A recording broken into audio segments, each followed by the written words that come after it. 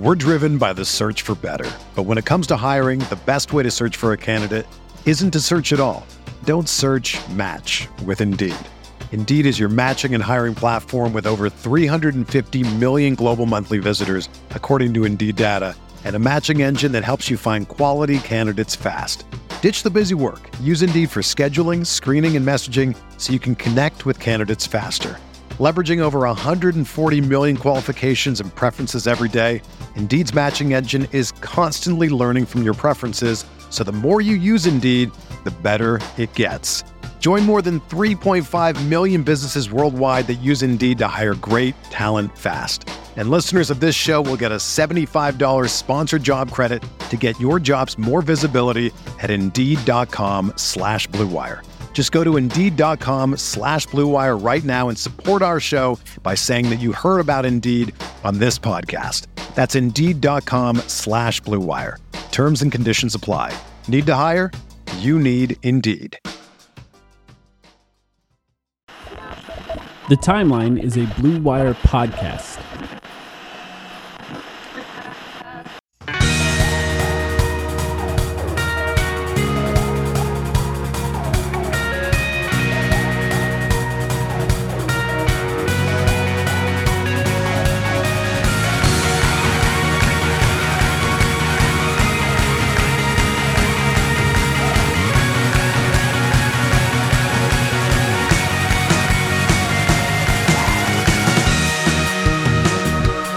Welcome to The Timeline, a Phoenix Suns podcast. That sucks, Sam. Shout out to the Timeline faithful, the ones who will listen to this episode, because for the group therapy, or I guess whatever this is going to become, because that was brutal. Yeah. It was brutal in a lot of ways.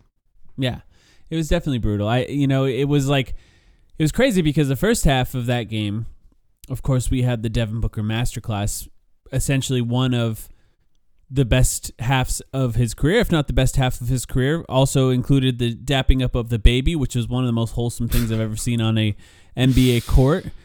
And then the second half came, and it was clear that even during the first half as it was happening, you could kind of feel that Devin Booker was keeping them alive in a way that maybe wasn't overly sustainable. So you can sort of see the writing on the wall a little bit, but they really kind of fell apart. In particular in the fourth quarter, which is a very rare sighting for the Suns without Devin Booker. I do think that him coming out of the locker room, going into the locker room, coming back out, the body language, understanding what the issues were going to be without him on the floor, I think that affected the focus of the rest of the players on the court. And I think you could just feel that. It's obviously something they can overcome as far as whether he plays or not in the next game.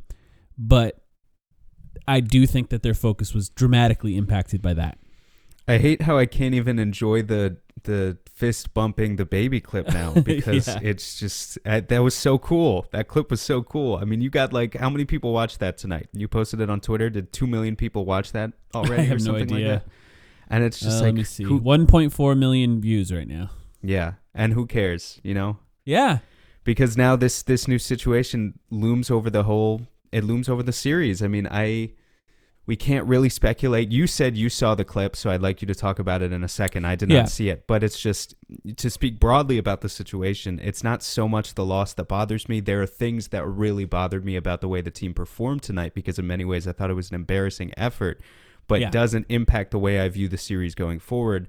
Same. But if Booker misses the rest of the series, it impacts the way you view the series going forward. So that's all. Unfortunately, even as I was kind of praying that they could claw their way back in and pull out in the fourth quarter, in the back of my head, the injury was all I was really thinking about.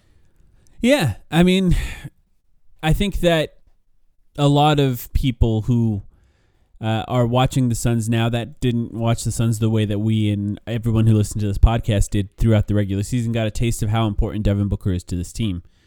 And you could just see it. The amount of attention he draws defensively, and the fact that, we talked a lot about the Pelicans having essentially one good perimeter defender. Well, if the Suns only have one great perimeter player, it's not as big of a negative for them, right? The strength of the Suns team is having two, and you take one out of there, and it becomes really difficult to operate in the offense. in the fourth quarter stretch, one thing I thought was interesting was the players that Monty had on the court were Chris Paul, Mikal Bridges, Jay Crowder, Cameron Johnson, and DeAndre Ayton. So assuming Devin Booker is out, we don't really know. There's 2 games between now and the next game, which is kind of nice. There's an extra day at the very least for him to recover. I assume that could be the starting lineup that they go with, or at least the lineup that plays the most minutes in the next game. Devin Booker did have a injury in the finals, a hamstring injury. Felt as actually, based on what I've seen, pretty similar to this one. What I saw in the clip, Sam, since you mentioned it, is on the last Jackson Hayes fast break attempt before Devin Booker went out in the third quarter. It was just Devin Booker full court sprinting back, jumping up, and then immediately reaching back to his hamstring. Not a lot you could see because the actual broadcast immediately cut to Jackson Hayes' reaction where he was talking to Floyd Mayweather. But we've seen Devin Booker reach back at his hamstring before, right? It's happened in the regular season. Usually in the regular season, that's like a week to 2 week injury where he misses a few games. He just reaches back and grab it. But, a hamstring injury like that, it could vary. The severity of that injury could vary. So right now we are playing in a little bit of the unknowns. But when it happened in the finals, he did play. Probably shouldn't have, right? Probably wouldn't have if it wasn't the NBA Finals. So we'll see how it impacts him going forward. I mean, theoretically, we're speculating right now, but like, let's say it was going to be an injury where you're supposed to miss a week or two. Is this team isn't really good enough? I mean, this team can beat the New Orleans Pelicans without Devin Booker in a series theoretically, but it's going to be really tough. You can't take that chance. You cannot take that chance.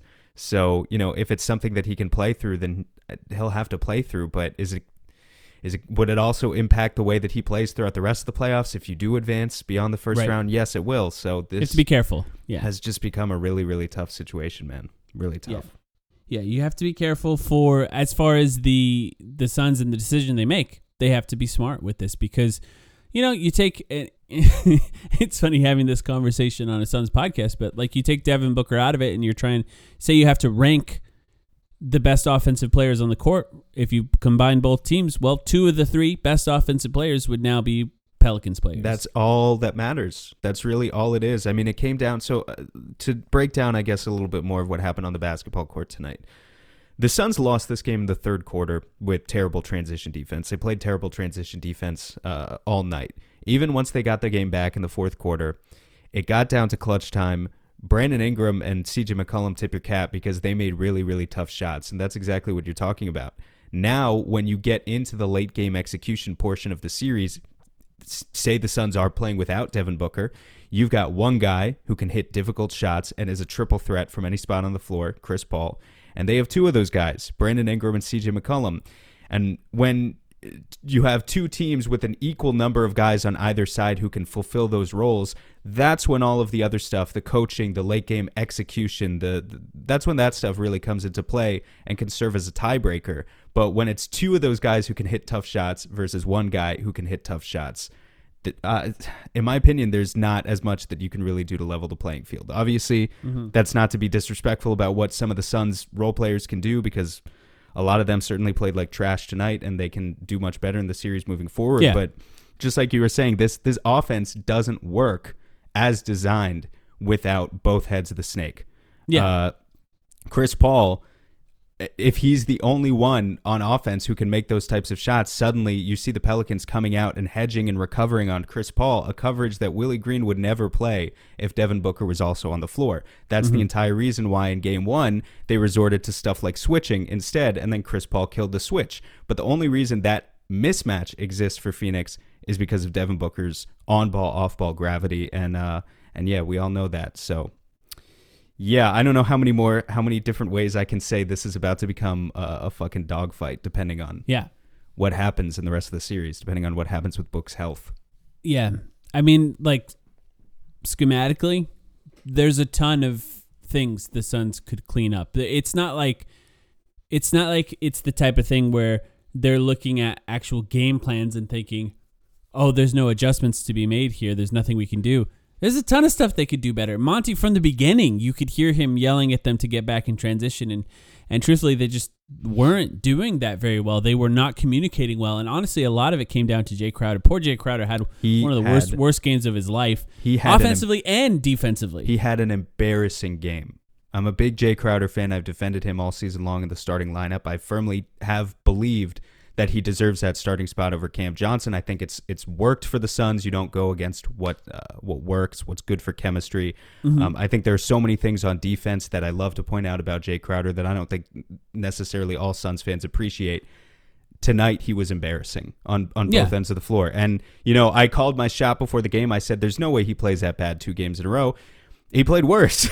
He did play worse than in game 1. Even the shooting was, better, I guess you could say, in that he had 5 points.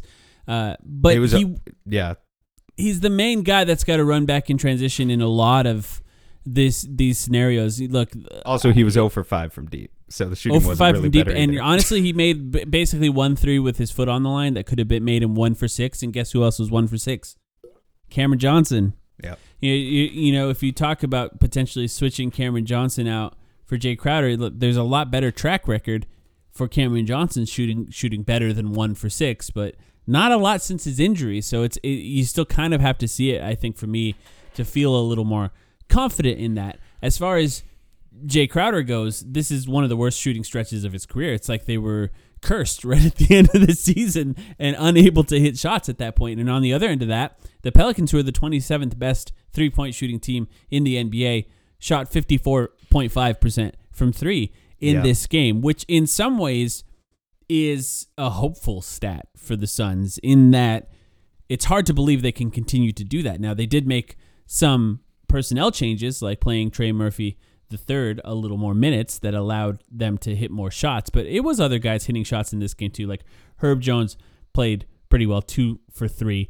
Jose Brandon Alvarado Ingram went didn't, 2 for 2. Yeah, Brandon Ingram didn't miss threes. He was 3 for 3. CJ McCollum was 6 for 10. These guys hit threes at a higher rate than they normally hit threes. So that, in some ways, like I said, is a hopeful stat. It's really unfortunate to see the potential of Devin Booker not playing as they shift back to New Orleans, because Devin Booker, he plays extremely well in New Orleans and has throughout his career since he was 20 years old. And I will hope that he gets out into that, at least plays one of those 2 games, but I'm not going to say that I hope he plays this next game unless they are fully confident that he's capable of doing that. I don't think there's any point in risking any further injury. I think the Suns have a chance to steal that 3rd game without Devin Booker, and if he can come back by that 4th game, right, that would be ideal, I'd say, for the Suns at this point. We're driven by the search for better. But when it comes to hiring, the best way to search for a candidate isn't to search at all. Don't search, match with Indeed. Indeed is your matching and hiring platform with over 350 million global monthly visitors, according to Indeed data, and a matching engine that helps you find quality candidates fast. Ditch the busy work. Use Indeed for scheduling, screening, and messaging so you can connect with candidates faster. Leveraging over 140 million qualifications and preferences every day, Indeed's matching engine is constantly learning from your preferences, so the more you use Indeed, the better it gets. Join more than 3.5 million businesses worldwide that use Indeed to hire great talent fast. And listeners of this show will get a $75 sponsored job credit to get your jobs more visibility at Indeed.com/Blue Wire. Just go to Indeed.com/Blue Wire right now and support our show by saying that you heard about Indeed on this podcast. That's Indeed.com/Blue Wire. Terms and conditions apply. Need to hire? You need Indeed. Everyone is talking about magnesium. It's all you hear about. But why? What do we know about magnesium? Well, magnesium is the #1 mineral that 75% of Americans are deficient in. If you are a woman over 35, magnesium will help you rediscover balance, energy, and vitality. Magnesium supports more than 300 enzymatic reactions in your body, including those involved in hormonal balance. From functional medicine doctors to mental well-being and female hormone experts, we all know that magnesium is the one mineral to improve all aspects of well-being and health. But which one? Magnesium Breakthrough from Bioptimizers, the trusted choice recommended by leading experts with 7 best-absorbed forms of magnesium to ensure your body receives the support it needs for overall well-being. Go to bioptimizers.com/balance today and use code BALANCE10 for 10% off. Support your journey to wellness at BIOPTIMIZERS.com/balance. Magnesium Breakthrough from Bioptimizers, your foundation to optimal health and vitality. The body language is the thing that scares me, man. You mentioned it earlier, but not that I would expect him to be happy. Obviously, like even if he just was missing the rest of that game, even if he was just missing the rest of that game, I understand that would piss him off. He had such a sensational first half, but it was terrible. The body language was terrible. Bad vibes. I don't like it. Bad vibes. The whole bench was awkward. With respect to the Pelicans shooting, if you want us to expand on an optimistic stat out of tonight, if you look at the Suns' opponent game log this season, there were 9 games where the Suns' opponent shot over 45% from deep as a team. In those 9 games, the Suns went 4-5, so actually below 500. It was one of the only ways to beat the Suns this year naturally. It's the best way, if you just get super unconsciously hot from deep and they can't stop you. And I used 45% as the cutoff there. The Pelicans shot 55% from deep. In fact, not a single team in the entire regular season shot as well against the Suns from deep as the Pelicans did tonight. The team who came closest was Sacramento in, I guess, actually, was that the last game of the season? Sacramento, April 10th. Yeah, shot 54% just a couple of weeks ago then in a game that the Suns also lost that one. So the Pelicans literally shot better than any Suns opponent did for this entire season tonight. There's your one optimistic stat for the night. There you go. And you combine that with the fact that they just gave them a bunch of free buckets in fast break opportunities, which they don't need to do, something that could be a little easier cleaned up, I think, if they just focus a little more on communicating on fast breaks. And the fact that the Suns essentially allowed them to play a significant stretch of this game with Jackson Hayes guarding Chris Paul in a way that I think they just weren't prepared for, because it's such a weird decision by Willie Green. And it worked because he was able to just confuse them enough to not get good shots and then leak out in transition every time. Right. Because the Suns really thought that was a matchup that they could exploit. They were specifically trying to pick out Jackson Hayes in those actions so that Chris Paul could target him, and played right into Willie Green's hands that way, because then, exactly as you said, the Pelicans would get the stop. Hayes is a young guy. He's spry. He's athletic. Yes, he's maybe not necessarily the best in terms of all of the team defensive principles at this stage in his career as a younger player, but he can stay with Chris Paul. You know, he's not necessarily going to be on the floor at the slightest crossover or something like that. He's not that type of dude. He doesn't have mobility issues like that. And so then the Pelicans would get the stop after the switch. Jackson Hayes would gun it down the floor. He could get a seal for an early bucket if it was necessary, but most of the time it wasn't even necessary because they would just find him immediately and he would get an easy dunk. And the Suns played right into that. And that was a good example of Willie Green out-coaching Monty Williams tonight. In fact, that was probably the best example that we got from this one. Yeah, you just can't let a team beat you in the playoffs with fast breaks. That's just not something that you can allow. It's embarrassing. It really is. Yeah, that's a great way of describing it. For a team that has described itself as so, because you're not going to win the rebounding battle anyway, right? All year long, we've been like, oh, it's not a big deal that the Suns don't get rebounds, or offensive rebounds at least, because transition defense is their focus. They're doing it specifically because they're getting back on transition defense. They're loading up early. The math evens out. Well, if you're not getting offensive rebounds, and actually the Suns did have 8 tonight, so I will point out that was better. The rebounding was better than in game 1, but they still got out-rebounded. So if you're still losing the rebounding battle, and you're also hemorrhaging transition points, it's embarrassing. There's no other way around it. Mm-hmm. Yeah. And, defensively, they can clean that up, right? Run back in transition. I think the game plan, I guess it matters if Devin Booker is out or not, what they do. But more or less, the game plan that they had against Brandon Ingram and CJ made sense outside of how easily they were switching point guards onto Brandon Ingram. I think there were extended stretches of this game where there was just some soft-ass screen, and Chris Paul would just immediately switch onto Brandon Ingram, and then they were operating from a position of trying to send a double at the right time and then recover to shooters as quickly as possible. To me, just don't switch that, and especially when he's not even in a position to shoot. Half the time he was holding the ball on his side, just waiting for the fake screen. You can't switch that. And it's the same thing with Cameron Payne. They were switching Cameron Payne onto him multiple times there. Even if that results in a missed shot, if you're sending a second guy at them and they're hot from 3 like they were in this game, I think you can count on them getting a wide open shot in those scenarios. I don't think you can switch on that. Offensively, Chris Paul went 5 for 16. And a lot of those shots are shots that Chris Paul can make. And I think that is sort of one of the outlier things that happened in this game. There were some easy shots that he missed in the first half, which you can say, that's fine. He does that sometimes, and then he picks it up in the fourth quarter. Well, there was a massive distraction in the fourth quarter in this game in that Devin Booker was out, and everyone knew it. And then he just didn't make some shots in that point either. So I still think had 14 assists to 0 turnovers. Still had 14 assists to 0 turnovers, and it even ended with 17 points. Look, 17 points on 16 shots, not great, but not something that should not Donovan Mitchell-esque. You could win that game. It's a winnable game still. You know what I mean? If they just played proper defense, you could win a game where it takes that many shots by Chris Paul.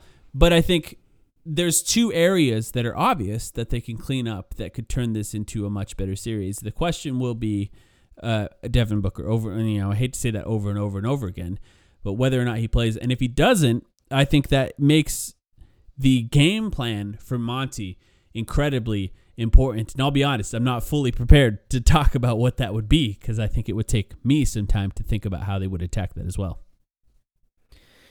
Yeah, I have not processed that, and I don't really want to at this stage. I mean, what do you think about DeAndre Ayton tonight? He was all right. 10 points, 4 assists, 9 rebounds. He kind of had a game where he was there. I think they did a really good job. I think they did a really good job of keeping him away from the rim as much as possible. They were not allowing the lobs. I think there was one lob that he caught cleanly.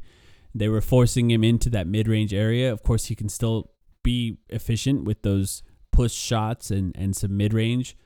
But without Devin Booker, if it comes down to a game without Devin Booker, he is, the second best offensive player on the floor, third best? I'm not sure what you would say. I would probably, I don't know. The way he played tonight, it seems to flip-flop every game, but Mikal Bridges probably showed more flashes tonight of being that second guy. Yeah. And again, man, I don't want to think about this right now, but yeah, if Booker misses time, then they'll probably run a lot of their same stuff. But if they're running elbow, then they'll run Mikal Bridges around that screen instead of Devin Booker. Does that work? I don't know. Well, but they got Shamet too, who played the emergency minutes in this game. It's actually possible they'll start with Shamet. Yeah, Shamet's the one thing I'll say about Shamet is his defense chasing people around screens has been good throughout the season. If he does end up playing a lot of minutes here, it's not ideal. This is silly to talk about in a game now where we have to actually scrap to beat the Pelicans in 7, maybe in this series. But I was thinking to myself the other day that in a Warriors series, I think Landry Shamet would come in handy, particularly if you're playing a lineup of Steph, Clay, and Jordan Poole all at once, and you just need as many guys on the court as possible who are willing to embrace the chaser role. And I agree with you. I actually think Landry excels at that. In this series, I was hoping he wouldn't touch the floor. But now here we go. And if he does start, I don't think he's going to play 30 minutes. I think he'll play 16, and the guy who logs more minutes will be Cam Johnson in more lineups like we saw closing out the fourth quarter tonight. Chris Paul, DeAndre Ayton, and wings, at which point guys got to hit open shots, and it's really all there is to it. Yeah, it's a tough night where you're thinking, wow, Jay can't hit the broadside of a barn, and then Cameron Johnson checks in and shoots 1 for 6 from 3. Cameron Johnson can do a lot more outside of that three-point shot offensively when it comes to scoring. So I think he still was relatively okay, still at 11 points. And obviously there's just more options when he's attacking the closeout than with Jay, including getting to the free throw line, which is something that Cameron Johnson could add if he ends up playing extended minutes as well.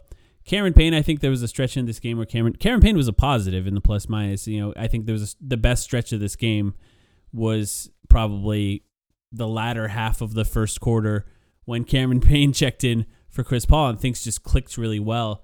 That is a good sign. I think Cameron Payne could play more minutes. He's still played a relatively small role in these games. I think he still can't hit the broadside of a barn when it comes to shooting either. These guys just need to make shots, right? I mean, I don't know how else to put that. They're getting threes and they're just not making them. They shot 37% as a team, but that was Booker carrying them, going 7 of 11. And that makes 2 games in a row now where if you take Booker, I don't have the math in front of me, I can't do it this fast, but if you take what Booker has shot in the first 2 games out of the equation, the rest of the Suns as a team are shooting what, like 25% from deep maybe? Right. You know, you can't win a series like that. You can't. Yep, exactly. We can keep this one short, being that we will have mercy. We will have only mercy. The most hardcore people will be listening to this one. Do you have anything else you want to add here? Well, you know, I guess we'll just pray for good news regarding Devin Booker. Everyone get in your prayer circle. Get your candles out. I don't know what you use in a prayer circle. Candles? Something like that? Sure. I don't know. What do I do? I don't know. I'm not. I've never. It's not doom and gloom yet. I'll say that. If we want to just end on some sort of positive note, we'll pray. We'll pray for some good news here, and we'll maybe get back together in a day or two, Mike and I at least, and think up some strategy. I guess depending on what we have at our disposal for Friday. Yeah. We haven't decided, Mike. By the way, are we doing a Patreon episode this week? Because if we are, at some point, it should probably be for like Wednesday or Thursday. Let's decide once we know more about the situation here. So maybe that'll be a chance to talk strategy. Hopefully it'll be good news that we're dealing with at that point.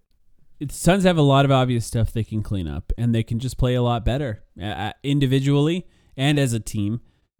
Look, maybe it will be doom and gloom depending on what we hear about Devin Booker, but right now we don't know.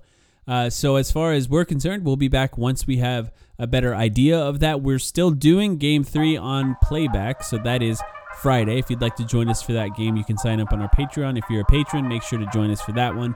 We will be as positive as you can possibly be. And look, you don't have to listen to the announcers if you don't want to. You can listen to us instead. So we appreciate you guys, and we'll see you then.